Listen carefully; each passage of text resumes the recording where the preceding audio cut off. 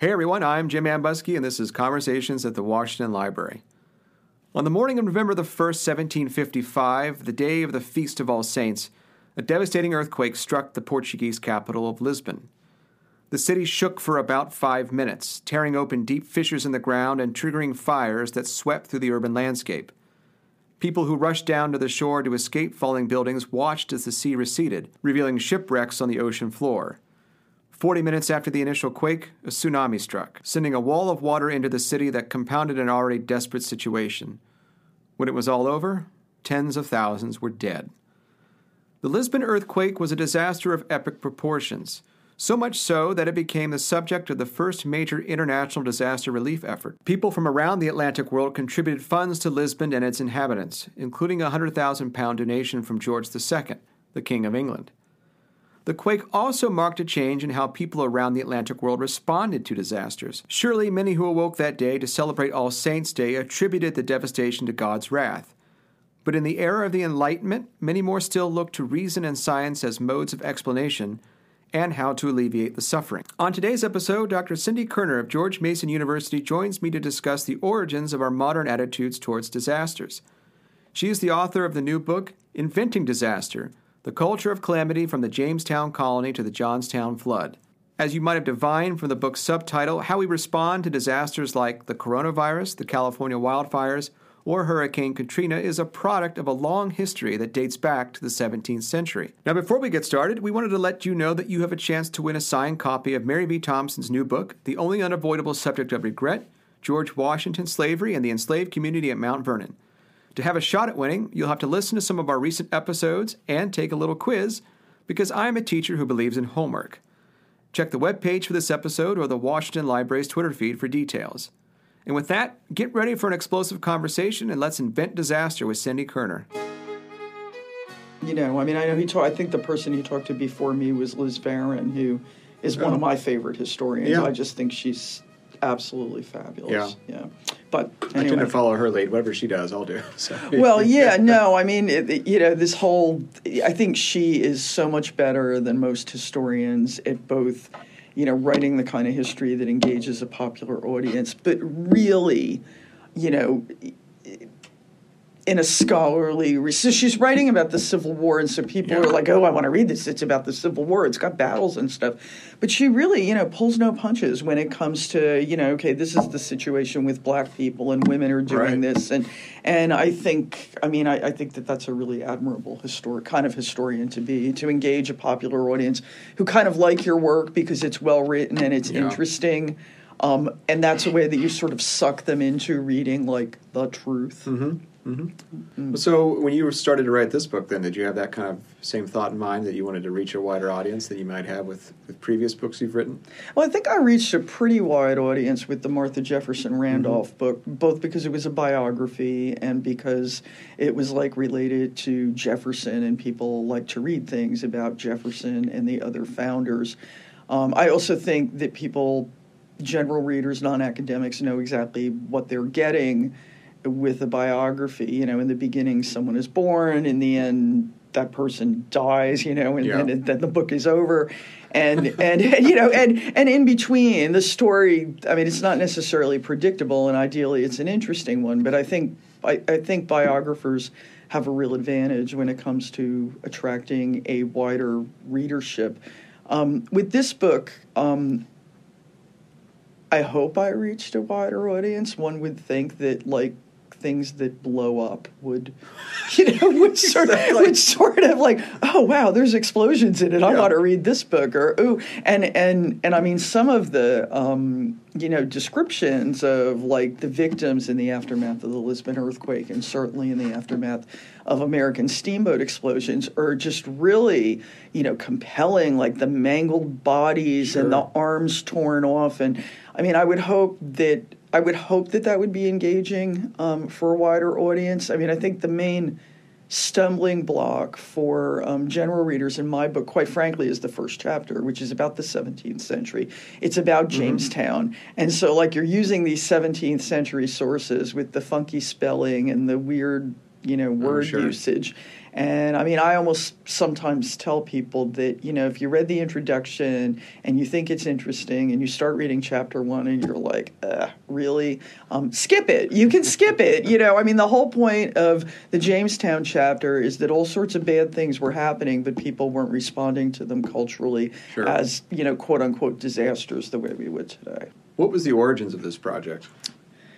The origins of this project was weirdly Superstorm Sandy. I mean, obviously, I'm an early Americanist, so I wasn't really interested in writing about something that happened in 2012. But Superstorm Sandy, which pretty much obliterated the Jersey Shore, which is a place that I've been going to since I was literally an infant, and a lot of places that I really care about.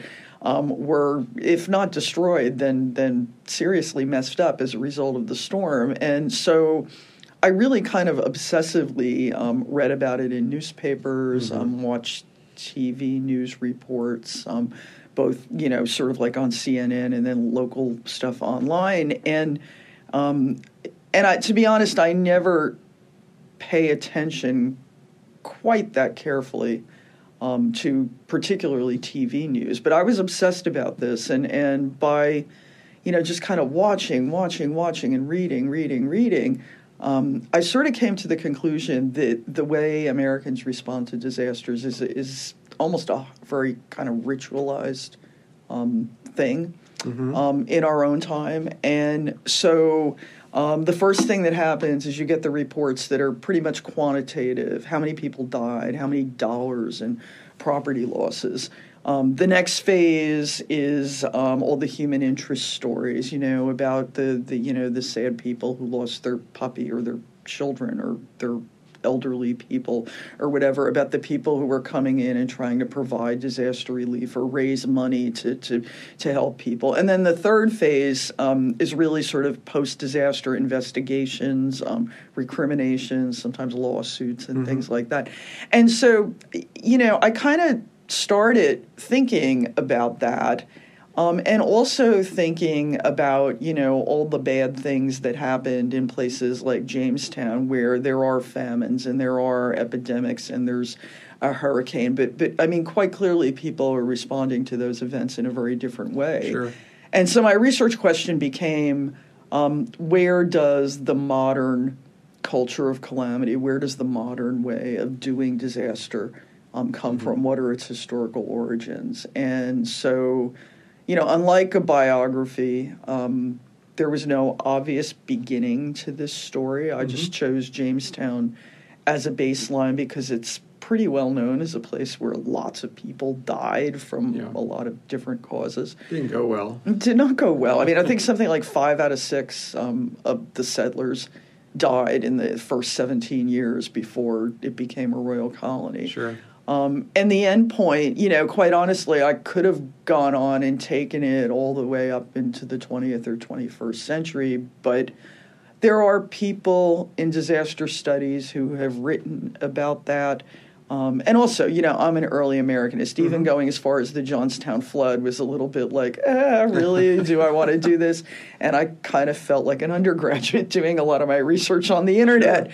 But I kind of figured also that if people read the book 6 chapters and they liked it and they got to the epilogue and they were kind of like, Johnstown, meh, they would have liked the rest of the book and it would be okay. Yeah. And if they really didn't like the rest of the book, they wouldn't have made it to the epilogue, and it probably wouldn't have mattered. So exactly. So that's kind of the origins, and it's a weird origin story, but I think it helps account for this book being like really, really different from anything else I've ever done, which tends to focus mainly on, more exclusively on early America, say, before 1820. I've written a lot about women. There are women in this book. I mean, women get mangled in steamboat accidents, too. But, yeah. Well, when we say the word disaster, then, what is a good working definition for disaster?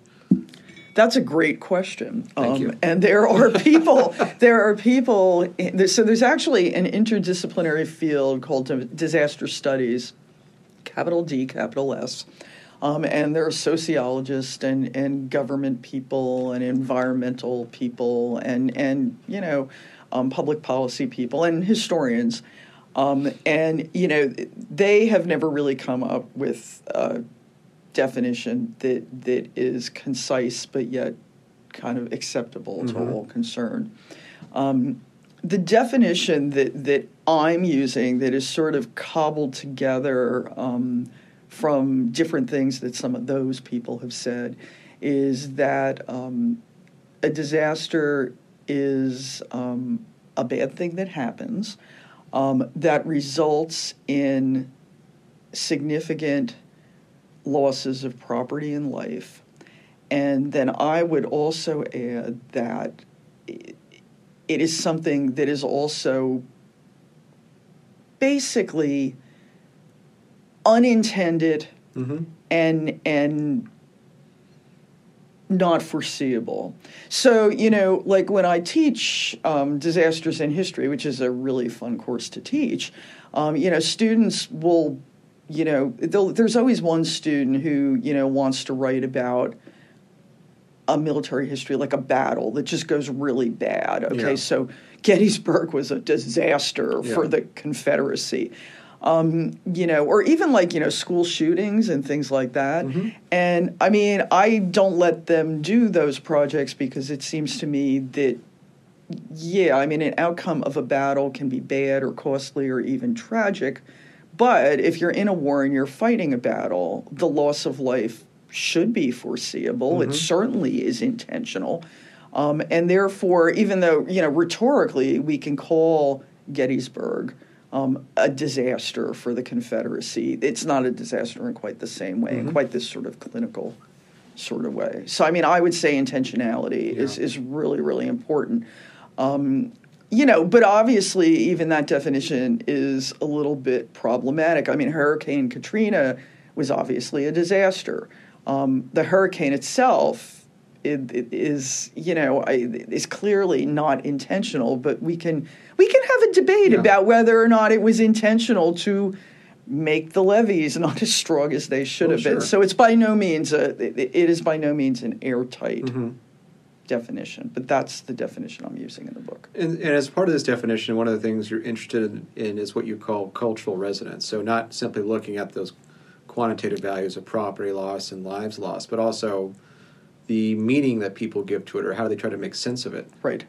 And so anybody who is looking at this book, which, is pretty in-depth up till maybe around 1850, thereabouts, and their favorite disaster is not there, well, I'm sorry, but clearly it's not an encyclopedia of every disaster that ever happened. What I did was I read a lot of newspapers, I read a lot of sermons, I read a lot of stuff from the period, and basically wrote about the ones that seemed to me to be the ones that people at the time were talking about.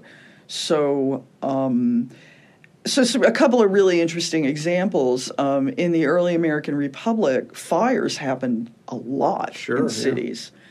It was really pretty uncommon that people died in these fires because most of the buildings were low. So you'd have huge property losses. Maybe one person died, maybe no people at all.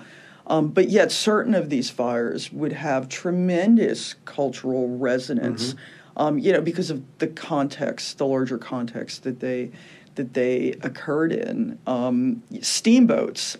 Steamboats are exploding all over the United States. Yeah. In my last chapter is about exploding steamboats. There are hundreds of them that explode. Some of them are more important than others in terms of the cultural discourse, in terms of the stories told about them, in terms of especially nudging Congress to get involved in regulating the steamboat industry. Why are some of them more important than others? Some of it has to do with location. Not surprisingly, a couple of the ones that happen in the New York area. New York, even then, is like the kind of media capital of the United States. They're just really, really, really influential and important, even though some of the others might have been more costly in terms of lives or even in terms of property. Well, one of the points you make is that the Enlightenment plays a significant role in shaping how people in the 18th century and into the 19th century begin to react to disasters or as I said earlier, give meaning to them. So what is the significance of the Enlightenment for the development of disaster as a process? Well, I think there are three main points that I would pull out of the, sort of vast and complicated nature of the Enlightenment that are really, really sort of relevant to this culture of calamity that I'm talking about, or preconditions for its development. First of all, the increasing availability of information, mostly because of the rise of print culture. I mean, one of the reasons why there's no disaster relief for Jamestown is because nobody knows about it.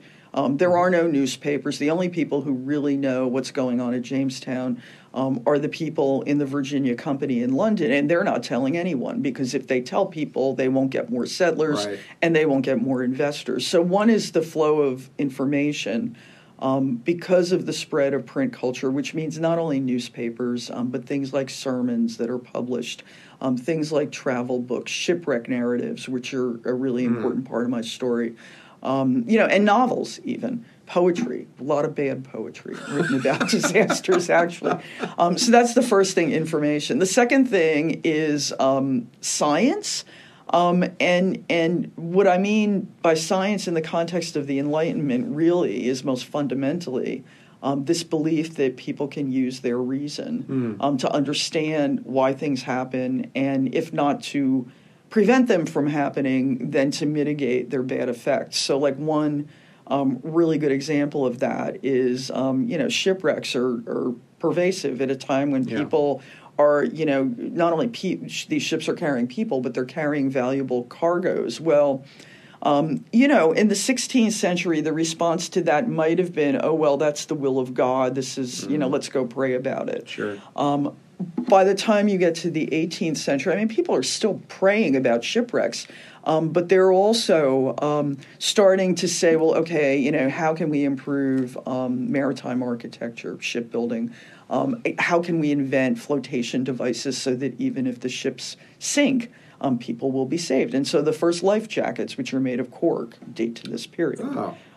And there are also some really funny other inventions of ways to float people, but the life jackets obviously are the one that stick. And then the third thing has to do with the idea of what people at the time called sensibility, or the idea. And when we think of the Enlightenment, we always think about, reason and science and things like that. But another side of the Enlightenment, mostly coming from the Scottish Enlightenment, is this idea that people have this innate moral sense, and that the ability to feel emotion and to feel sympathy or empathy for suffering people is a sign of humanity and something to be valued. So, one of the things as the strand of the culture of calamity that involves like the human interest stories, shipwreck narratives become these sort of tragic stories of, people being marooned and losing family members and things like that. Even art, right? I mean, so there are paintings of shipwrecks and other bad things that happen that focus on the human victims rather than just the sort of physical, the ship was destroyed and we lost the cargo of tobacco or whatever. So I would say that those are the three main things: information, science, and sensibility. And if you think about the way we do disaster even today, these are three really important components of what happens during and after a superstorm Sandy, a Hurricane Katrina, a famine in Ethiopia, right? Yeah. And that kind of all drives the sort of sequence you see in sort of modern disasters, how we respond to them. Yeah, absolutely. Absolutely. And so is it the 1755 Lisbon earthquake where you see really these ideas coming to bear for really the first time in a very sort of comprehensive way? Yeah, in a really comprehensive, geographically comprehensive. So news about Lisbon doesn't only spread throughout Europe, it spreads throughout the Americas, north and south, because obviously Portugal has an important and very wealthy colony in Brazil. Comprehensive also in terms of genre, right?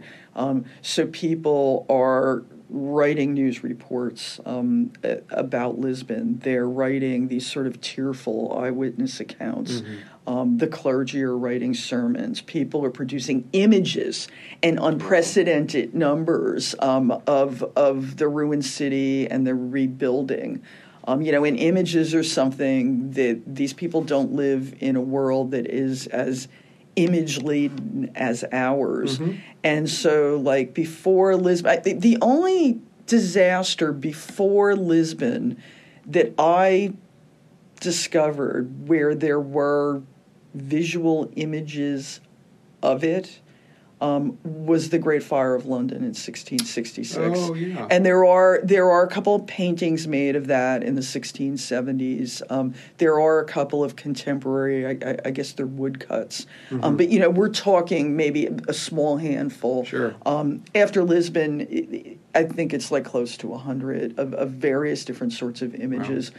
There's poetry. I mean, obviously, Candide by Voltaire, which is something that, people still read in high school today. Yeah. But basically, everyone who was anyone in the cultural landscape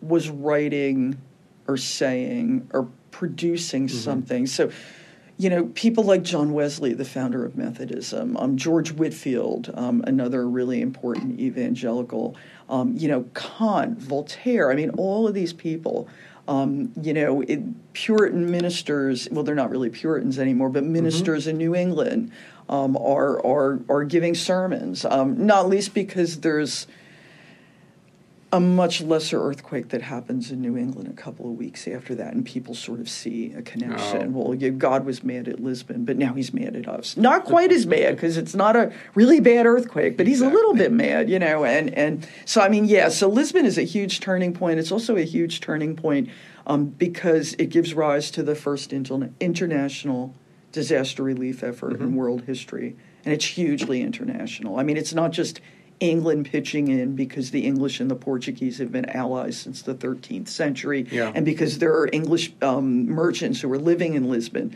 I mean, everybody is pitching in very, generous but very public sorts of ways as well. And one of the big donors is George II, right? Yes. From England.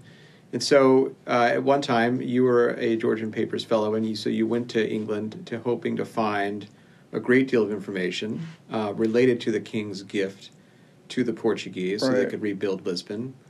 What did you find there? Nothing.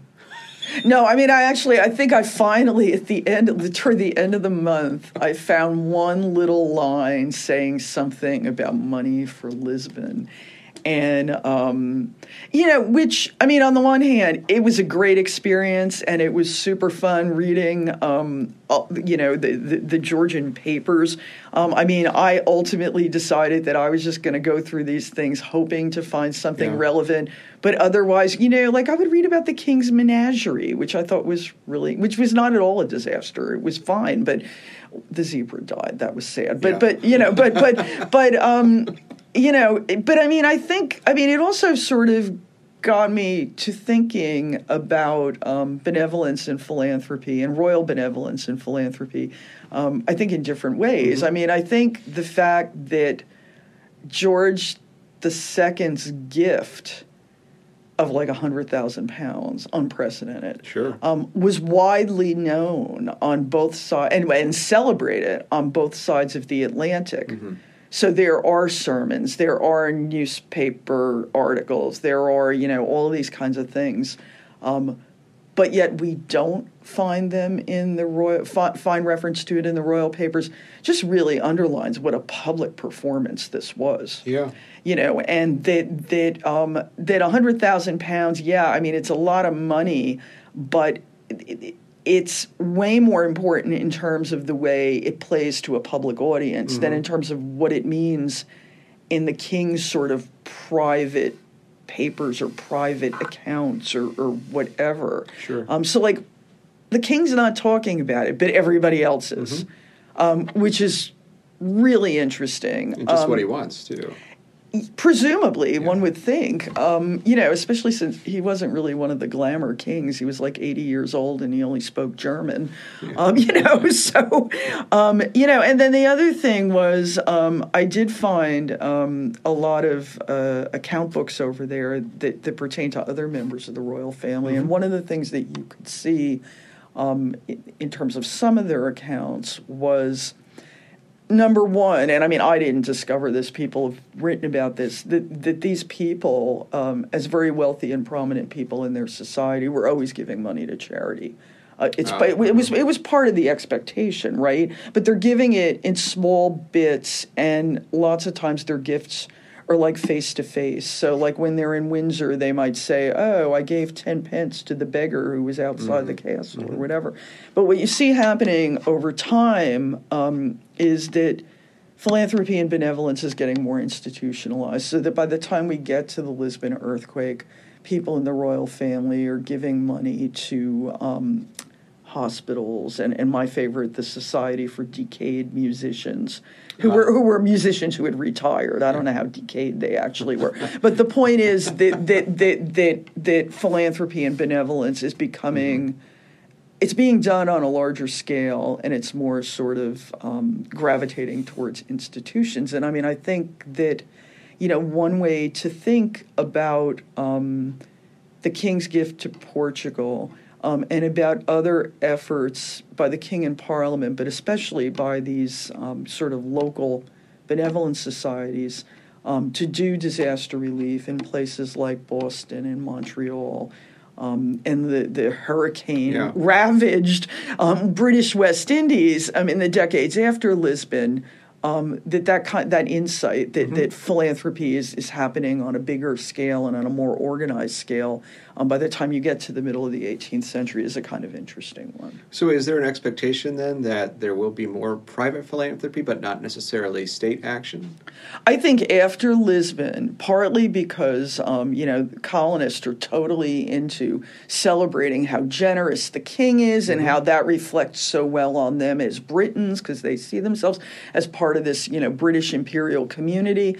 After Lisbon, colonists expect help from England. I'm not sure that they really care where the help is coming from, and so they'll try to get it from wherever they can, and for the most part, they do end up getting help. Lots of times it's merchants forming relief committees to raise money for American disaster victims. Sometimes it comes from the King and Parliament. And in fact, after the American Revolution, I think it does kind of become standard practice within the British Empire for the King and Parliament to send aid to colonies when they're in distress. And I mean, it's almost kind of like that, say Jamaica, Barbados, where there's a really bad hurricane in 1780. They send over an unprecedented amount of money and supplies, and this is government aid. And it's a kind of recognition that, okay, you guys are loyal colonies. You didn't join the revolution. Sure. You're important to us. And on the one hand, as part of the empire, we are going to govern you. Make no mistake about that. But on the other hand, as part of the empire, we will also take care of you in times like this. So they want to make an extra investment, especially in the middle of a war, too. Yeah, exactly. And I mean, I have not researched this myself because it's kind of beyond the scope of my study, but some scholars argue, I think pretty convincingly, that for the next half century or so after the American Revolution, disaster relief within the British Empire sort of becomes commonplace. Standard. And it's coming from the government. That changes, like in the 1840s and 50s with the Irish famine and with the rise of, kind of Malthusian ideas about, who should get help and who shouldn't. But for about a half century after the Revolution, and a really good example of that is there's a famine in the northeastern part of the United States and adjacent parts of Canada. In I think 1789, and Alan Taylor has written about this, and it's this great example of what's the difference between the United States and Canada when people are still trying to work out exactly what those differences are. When the famine happens, The British send over, literally boatloads of grain, and they ease, sort of import and export duties that would limit the supply of grain to people who need it. And, south of the border, Americans are kind of like, well, you're on your own. Figure it out, and it's a very, very different approach to government and to sort of thinking, well, okay, we have this government. What are its responsibilities? So in the new United States, then there's less of a expectation that the government will intervene and say, the yellow fever epidemics in Philadelphia or the fires in New York. Yeah, the yellow fever epidemic in Philadelphia is fascinating, and a lot of people have written a lot of smart things about it. But it's interesting to me because in 1793, and this is an epidemic that eventually kills like 5,000 people. Yeah. In 1793, Philadelphia is the seat of three governments: the federal government, the state government, and of course the municipal government. And the response of all three of those governments is to run away. Just like, okay, we're out of here. We're not doing it. We'll be back when this is over with. And if you, since you're based at Mount Vernon, if you look at George Washington's papers for that time when they're out of Philadelphia, Washington really thinks that the government has things to do, and he tries to get Congress to reconvene someplace else. His attorney general says, nah, that's not legal. We really shouldn't do that. But when he's writing to members of his cabinet, and members of his cabinet are writing to him, it is quite clear that they think the war in Europe is a much more important thing for them to be thinking about than the fever in Philadelphia. Oh, it's just not something that they see as something that they should be dealing with. And so what happens in Philadelphia is a committee of citizen volunteers are the ones who are, tending the sick and burying the dead, and government actually has absolutely nothing to do with it at any level. And so, when you tell people that, no, the federal government is not involved in disaster relief during this period, their sort of default is, well, of course, but the states are doing it. The states aren't doing it either. This is just not something that governments are doing. So do we see that change then, or I guess a beginning of a change in the 19th century when you see things like railroads and steamboats emerge, and that there's as you said, these things blow up spectacularly? And so are there calls to regulate these new industries in ways that have not been done before? And two, is there an expectation then that the state should provide some kind of relief? The steamboats have a profound impact on both public opinion and public policy. Because, one of the things that's really interesting is during this long period when the federal government is not doing any sort of disaster relief or prevention, I think it's important to note that nobody's really calling for them to do that either. And so people are like, okay, this is the way it is. What happens with the steamboats is that they are exploding all over the place, and people are dying, and they're dying in very, very graphic and, kind of grisly ways. These explosions are amply covered by newspapers using very, very graphic language. And the thing about steamboats is that they're ubiquitous. They're everywhere. And so, you might read about a hurricane in a newspaper, and you might think, well, hurricanes don't happen where I live. You might read about an urban fire, and you might be living on a farm somewhere in Kentucky saying, well, we don't do that here because we don't live in cities.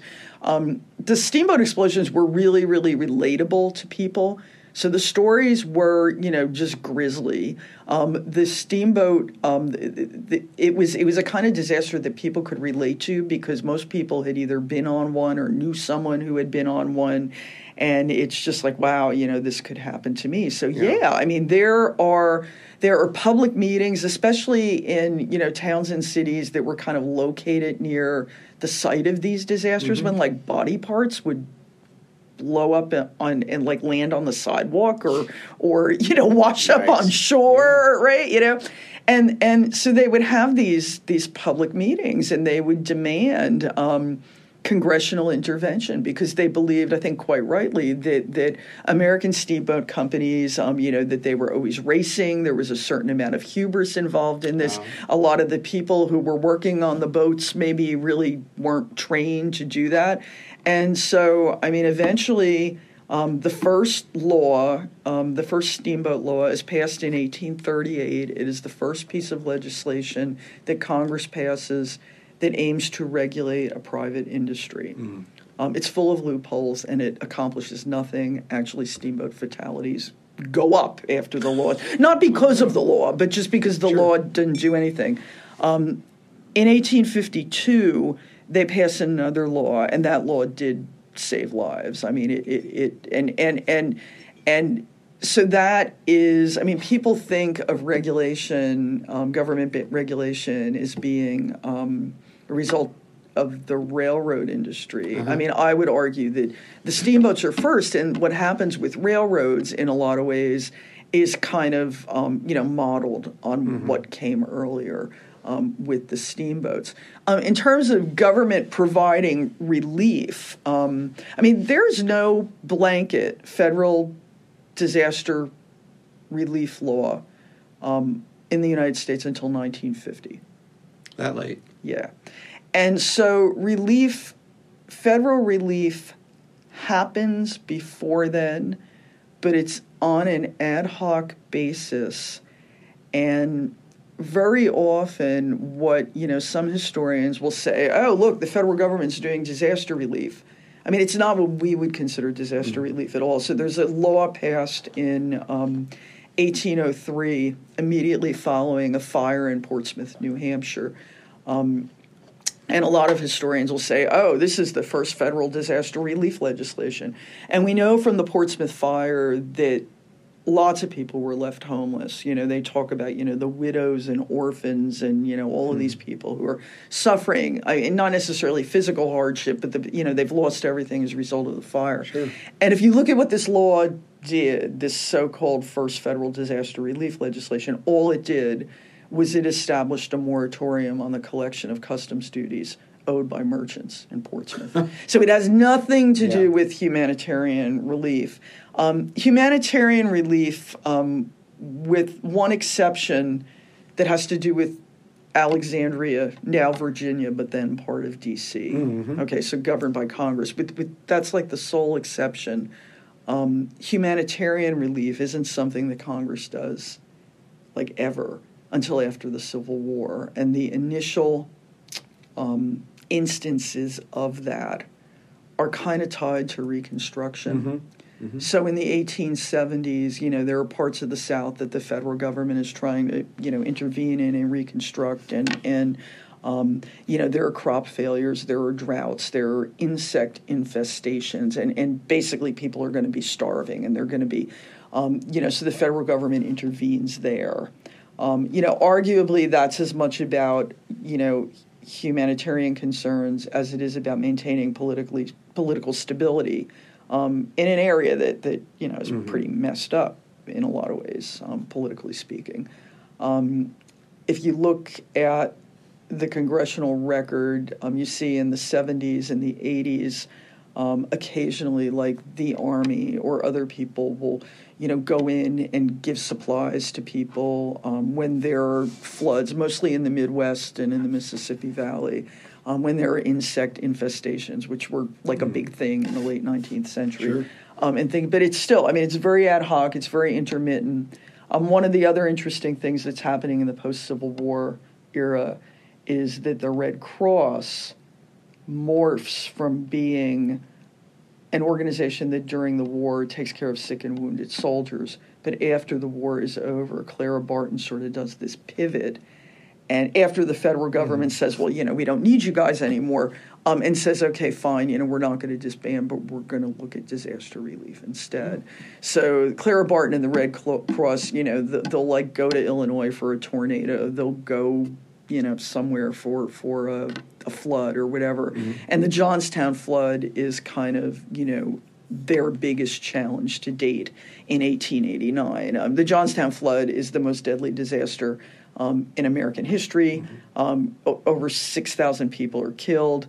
In 1900, the hurricane in Galveston overtakes it, but still, 6,000 people to die in this, relatively small town was a big deal, and a big deal that was made even bigger by virtue of the fact that by the time you get to 1889, you have not just news reporters who have cameras, but just like normal people who have cameras. And so people are there, snapping pictures.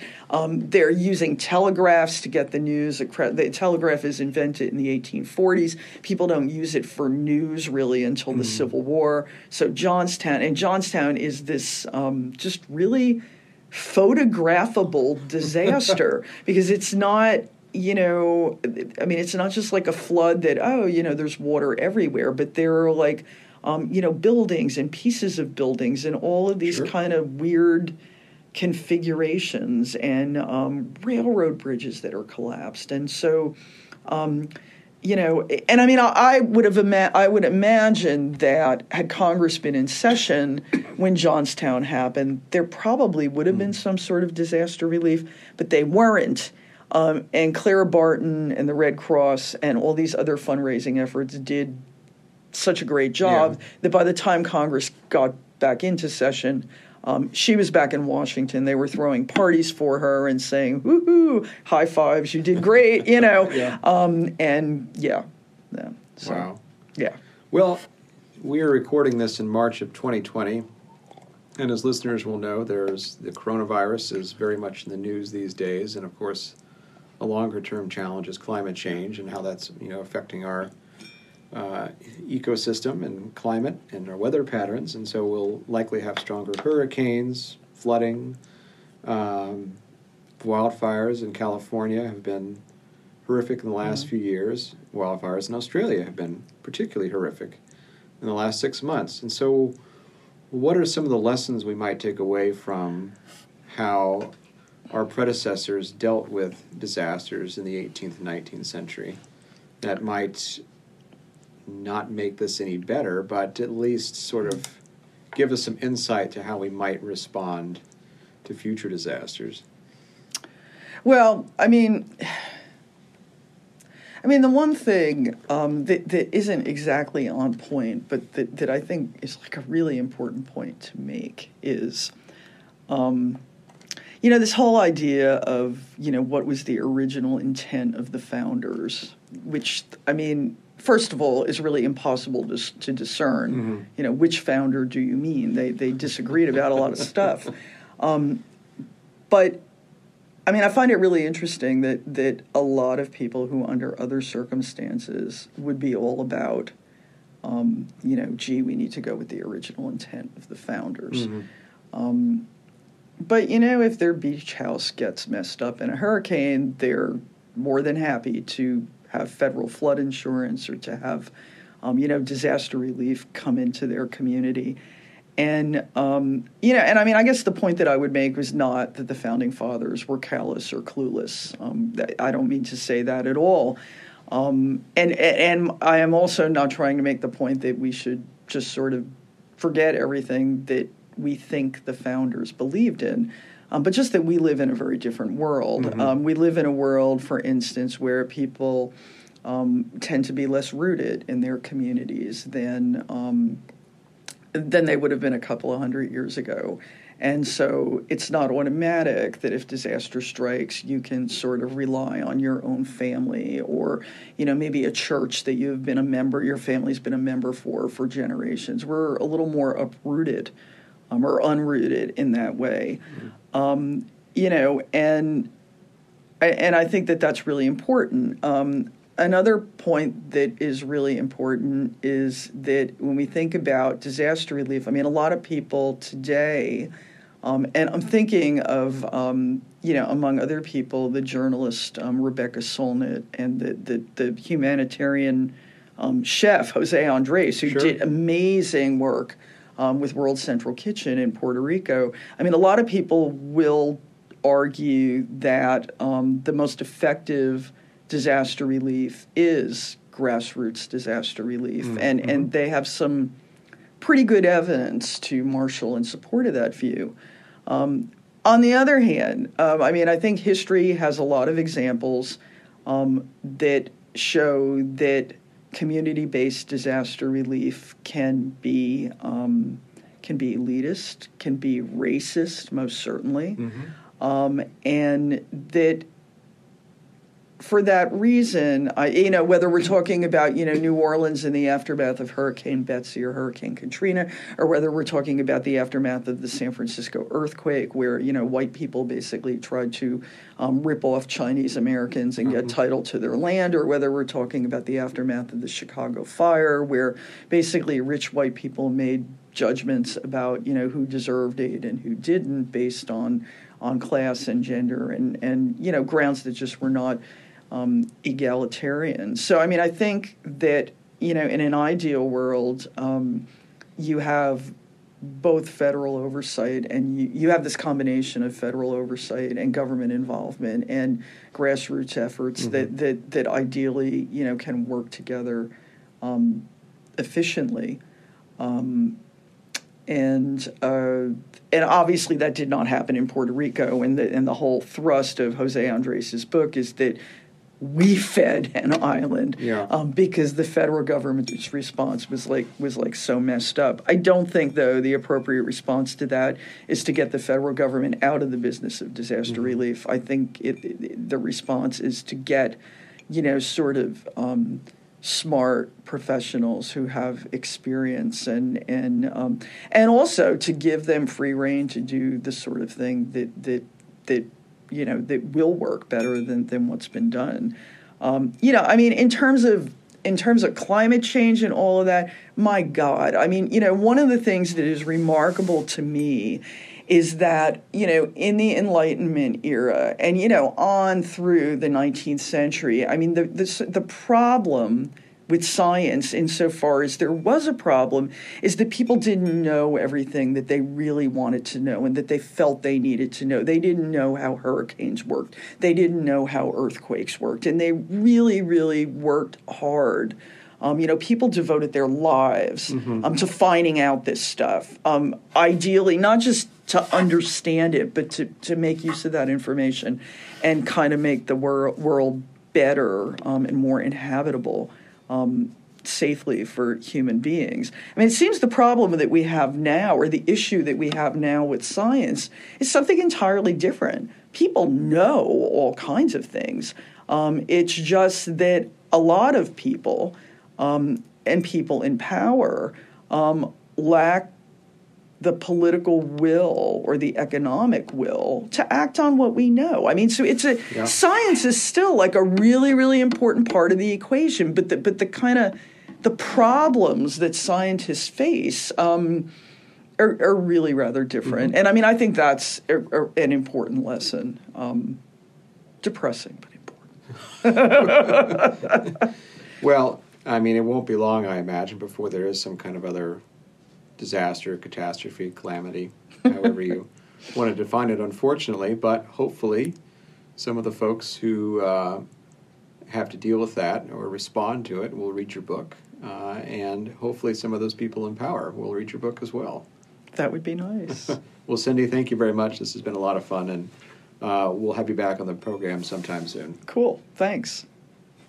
Thanks for listening to Conversations, a production of the Fred W. Smith National Library for the Study of George Washington. This episode was hosted and produced by me, Jim Ambuske. Our theme music was composed and performed by Ginger and David Hillebrand. If you'd like to support this podcast, as well as new research into George Washington and his world, please consider becoming a Mount Vernon member. More information is on the webpage for this podcast at www.mountvernon.org/podcast. Thanks, and we'll see you next time.